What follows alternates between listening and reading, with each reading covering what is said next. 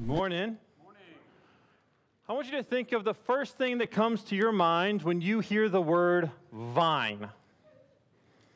If you're thinking back a few months ago to a sermon series we went through, and you think of Jesus being the vine and us being the branches, that's a good answer. It's the right answer. Good job. It's not my answer. It's not what I think of when I hear the word vine, but it's the right one.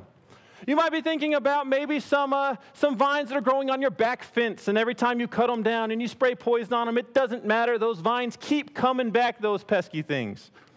Or you may, or maybe it's just me, be thinking about a social media platform called Vine.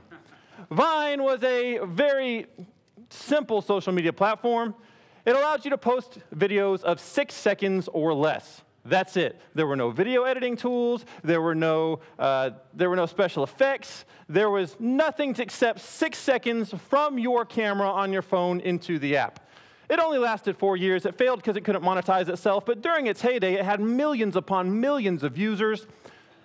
And I want to show you one of my favorite vines. It's a really funny vine because it's just random, and that was mostly my favorite kind of stuff. So if we could let that play twice, because it's only 6 seconds. So you got to pay attention. So let's go ahead and let that play and watch one of my favorite vines. Look at all those chickens. Look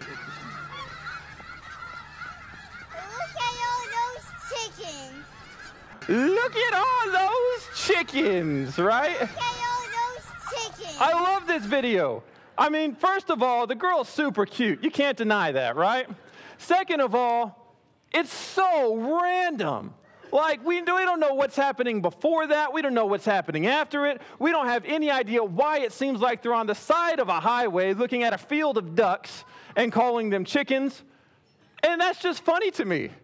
Another thing is the girl's just clueless, right? And maybe we can make excuses, okay?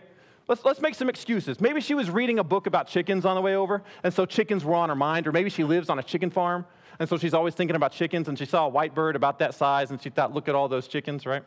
Maybe she thinks a duck is a yellow squeaky bath toy, or maybe she's really never seen a real duck. So maybe it's not her fault, right? But she looks at a field of ducks, and she says, look at all those chickens. And for this reason, her cluelessness, I think she would make an excellent disciple in Mark's gospel. Bear with me, right? So Mark is one of 4 gospels, of course, Matthew, Mark, Luke, and John. And Mark is Mark is my favorite gospel. And I promise it's not because it's the shortest and the easiest to read, although it is.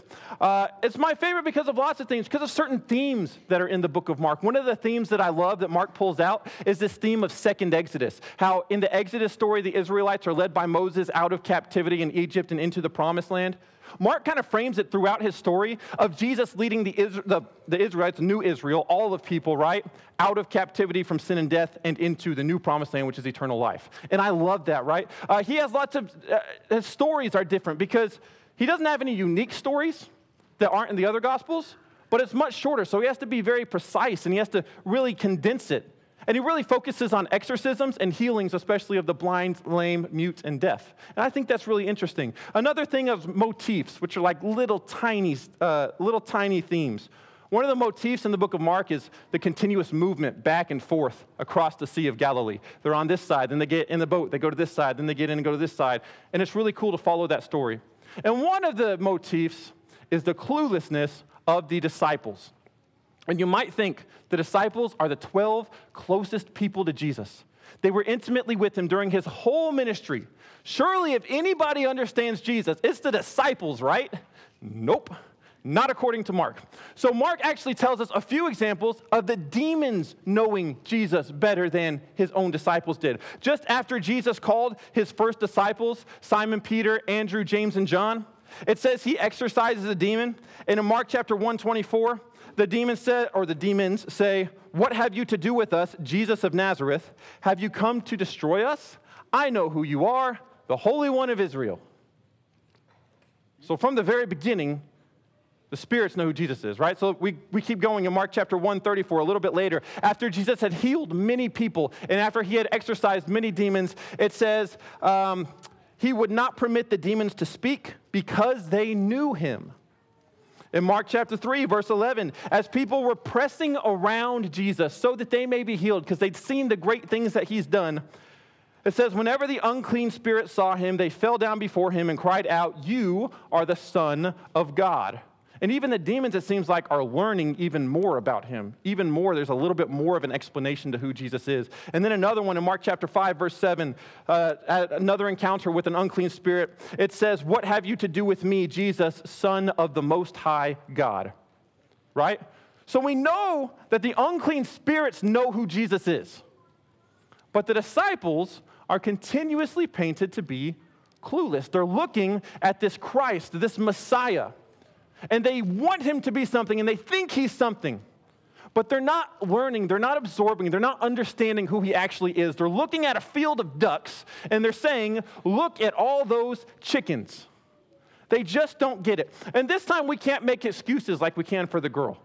The disciples have been with Jesus his whole ministry, right? They've seen so many great things he's done. They've seen healings. They've seen exorcisms. They've seen him touch and heal lepers. They've seen him include outcasts such as women and Gentiles and prostitutes and tax collectors. They've seen him do ministry in foreign lands back and forth across the Sea of Galilee. They've heard his teachings, and even in parables that nobody else understood, Mark tells us he went behind closed doors and taught the disciples in private to explain it further.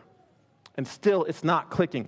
In fact, one time during one of Jesus' many miracles, Jesus is walking across the water, and I think I've said this up here. I think it's one of my favorite snippets in the Bible.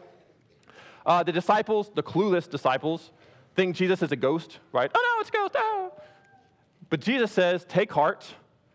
In the Greek, it says ego eimi, which is "I am" in English.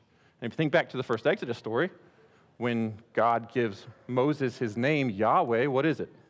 I am. I always was, I am, I always will be. Same thing in the Greek here. Jesus tells his disciples who he is, and still they do not get it. And there's a few other examples, and I had to condense them down to just a few, but I could have pulled a lot more. But let's look in Mark chapter 4, verse 38. While the disciples were crossing the Sea of Galilee, as they did quite a bit, a great windstorm arose, and the waves were breaking into the boat so that the boat was already filling. But Jesus was in the stern, asleep on a cushion, and the disciples woke him and said to him, "Teacher, do you not care that we are perishing?" So Jesus' response, "Why are you so afraid? Have you still no faith? After all you've seen me do already, you still don't have any faith?" Again, in Mark chapter 8, verses 14 through 21, after the disciples had already seen Jesus feed 5,000 people with 5 little biscuits and 2 little fish, and right after they had seen Jesus feed 4,000 people with 7 loaves of bread and a few fish, they realized they don't have any bread. And so they began discussing with one another the fact that they had no bread, and Jesus said, "Do you not yet perceive or understand? Are your hearts hardened? Why don't you get it yet?" In fact, here it's really interesting because, remember, we're talking about the theme of second Exodus. Whose heart was hardened in the original Exodus?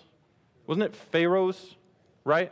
So in a way here, the disciples are actually being compared to Pharaoh, the reason that people aren't leaving captivity and into the promised land. The disciples are continuously painted as clueless. Mark chapter 9, verses 18 through 19. The disciples had twice been given authority to cast out demons and had already done so. And so there was a man who had a son who was demon-possessed and brought him to his disciples, and apparently the disciples couldn't do anything about it. So he comes to Jesus and he says, "I asked your disciples to cast it out, and they were not able." And Jesus responds again, "O faithless generation, how long am I to be with you? Why don't you get it? Why are you looking at ducks and saying it's chickens? Why are you looking at me, the Christ, the Messiah, and understanding who you think I'm supposed to be and not understanding who I actually am, that you've seen through my actions, that you've seen through my teachings and through my healings?" One more, in Mark chapter 9, verse 31, as Jesus was telling the disciples for the second time that he would have to suffer and be killed and rise in 3 days, the Bible says they did not understand the saying, and they were afraid to ask him. There was one moment, one time where it seemed like the disciples maybe weren't so clueless. Maybe they were clued in disciples. Jesus is having a very candid conversation in Mark chapter 8, verses 27 through 29, and he asks his disciples, "Who do people say that I am?" And his disciples respond. They say, "You're John the Baptist. Others say Elijah. Others, one of the prophets. But Jesus didn't ask that. So he asked again, who do you say that I am? And Peter speaks up, the loudmouth, and he says, you are the Christ, the Messiah. Finally, do the disciples finally have it right? They finally know who Jesus is, right? More than halfway through the book of Mark. Finally, the disciples know who Jesus is, right?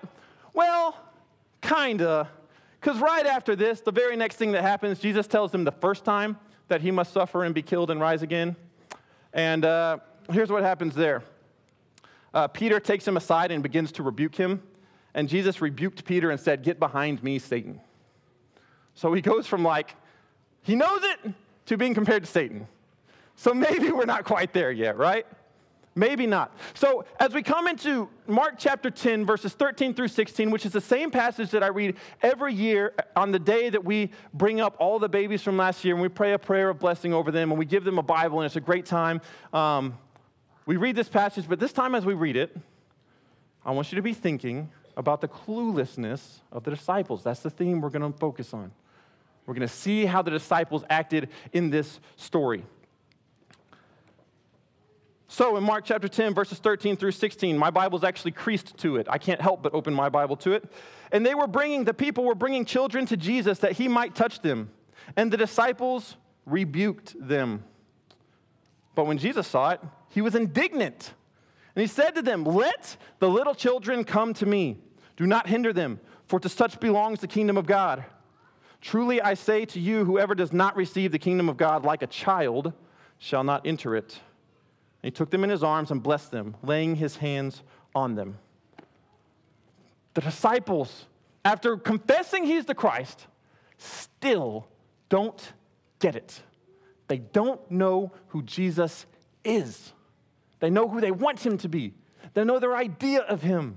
But they don't know who Jesus is. They're looking at a field of ducks, and they're saying, look at all those chickens. They don't know Jesus, and they had every opportunity to. They've seen him always call back the ostracized and the marginalized and elevate all of the outcasts, such as women, tax collectors, lepers, Samaritans, prostitutes, sinners, everybody that the world says is the worst. Jesus says, you are the best in my kingdom. And the disciples still don't get it. And by the way, in this society, kids were one of the least. Kids had, especially in the Bible here, the word is paideia in the Greek, which is infant, which is where we get little child, right? They didn't contribute to society, and so they didn't matter in society. They had no place. And so a Jewish rabbi, especially someone that the disciples had already confessed as the Christ, surely didn't have time for someone who didn't matter, right? Wrong. And throughout Jesus' ministry, as he continues to call back those who were marginalized, it even seems here that the disciples may have triggered him even more. Kids may have been even more important to him, because this is only the third time in the book of Mark that Jesus gets angry. The first time was in Mark chapter 1, when somebody approaches him and asks him to heal him from his leprosy. And Jesus was moved to pity, is what my translation says. The Greek word there is more provoked to anger, just at the fact that leprosy exists and consumes this man. The second time was with Pharisees, and Pharisees often pushed Jesus' buttons. And Jesus asked them a simple question about the Sabbath, and they couldn't answer it, and their silence angered Jesus. And here, when the disciples rebuke people for bringing children to him, Jesus becomes indignant. He becomes angry, because Jesus knows that those who are cast out, those who don't matter here, the first will be last. But the disciples didn't get it. And I pray that we can get it. I pray that we look at Jesus and we see all of his teachings, we see all of his healings, we see his inclusion of all of the outcasts, and we understand and we can say, that is who Jesus is.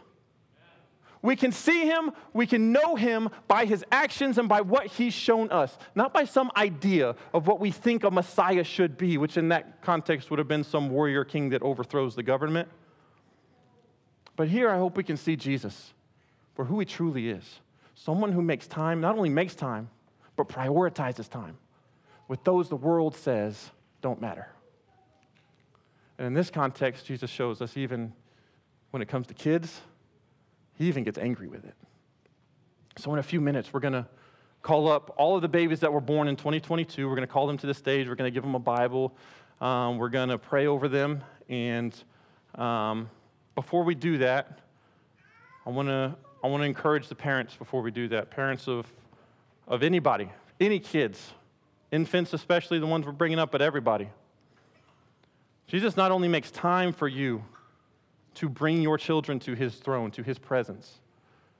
Jesus wants it. He prioritizes it. He says it's the most important. Don't let anybody rebuke you for doing so. Don't let anybody discourage you from flooding the presence of Jesus with you and your family. Because Jesus wants that, and he welcomes it, Amen. And he prioritizes it. And church, the charge for us is to not look at a field of ducks and say, look at all those chickens. The charge for us is to not be a hindrance for people coming into Jesus, to know Jesus, but to amplify Jesus' message, to be a funnel which people can come to bring people ourselves to his presence. That's our commission, right? Is to do so, not to rebuke those who are. So our charge is to amplify his presence, to bring people to his throne. And as you see the kids that come up here, I want you to think, how am I helping these kids and the kids all around in this room, how am I helping them come to the presence of the Lord? And if you can't answer that clearly, I encourage you to think this week and figure out how to make actions so that you can. Because that is God's will, and that is who Jesus is, one who welcomes the children, one who wants them in his presence, and he wants us to do our job to bring them to him. Parents, as you get this Bible, I want to encourage you to read it, use it, pray with your kids, spend time in the Word, spend time talking about the Lord. In a few minutes, Miss Elsita is going to come up and announce something that we hope will give you a few more tools to do so. But we want you to know that you taking a step forward and bringing your kids to the throne matters, and it is a priority in Jesus' heart. I'm going to say a prayer, and then I'm going to call Miss Elsita up, and we're going to start calling our children up and onto the stage. God, we love you. We praise you in all things. We pray that we don't look at a field of ducks, and we call it chickens. We pray we don't look at Jesus and build him up to be some warrior king or some other image in our mind that would be something of exclusion. But God, someone who brings forth the outcast, someone who elevates those who the world says is low, someone who brings children into his presence. We pray we see you as that. We pray we amplify your message, and we continuously bring people to your throne. We pray this in the name of Jesus. Amen. I'm going to call up all the kids one by one. Let's go ahead and make sure they know we want them here, all right, when they come up. So when you come up, you'll come up on this side. You get a Bible from Miss Elsita, and then just go ahead and stand on stage, and then I'll call all of the elders and ministry staff up here to lay hands on and pray over. So first we have Blake Hone.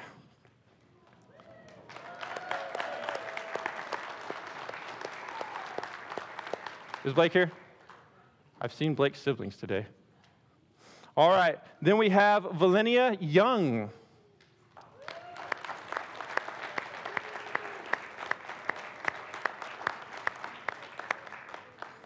Here she comes. She's not walking yet? Man. Then Salix Albee.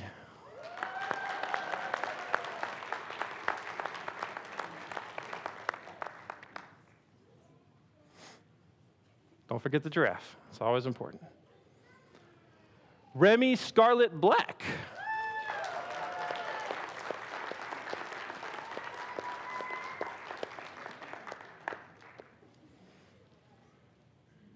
Accompanied by Big Sister. Very good. Oakland Tedeschi.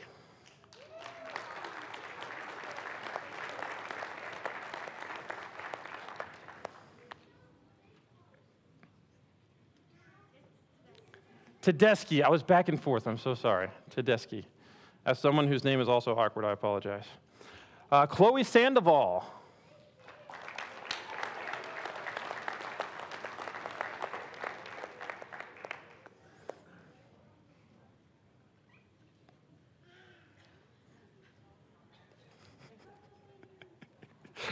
Peter Sayer.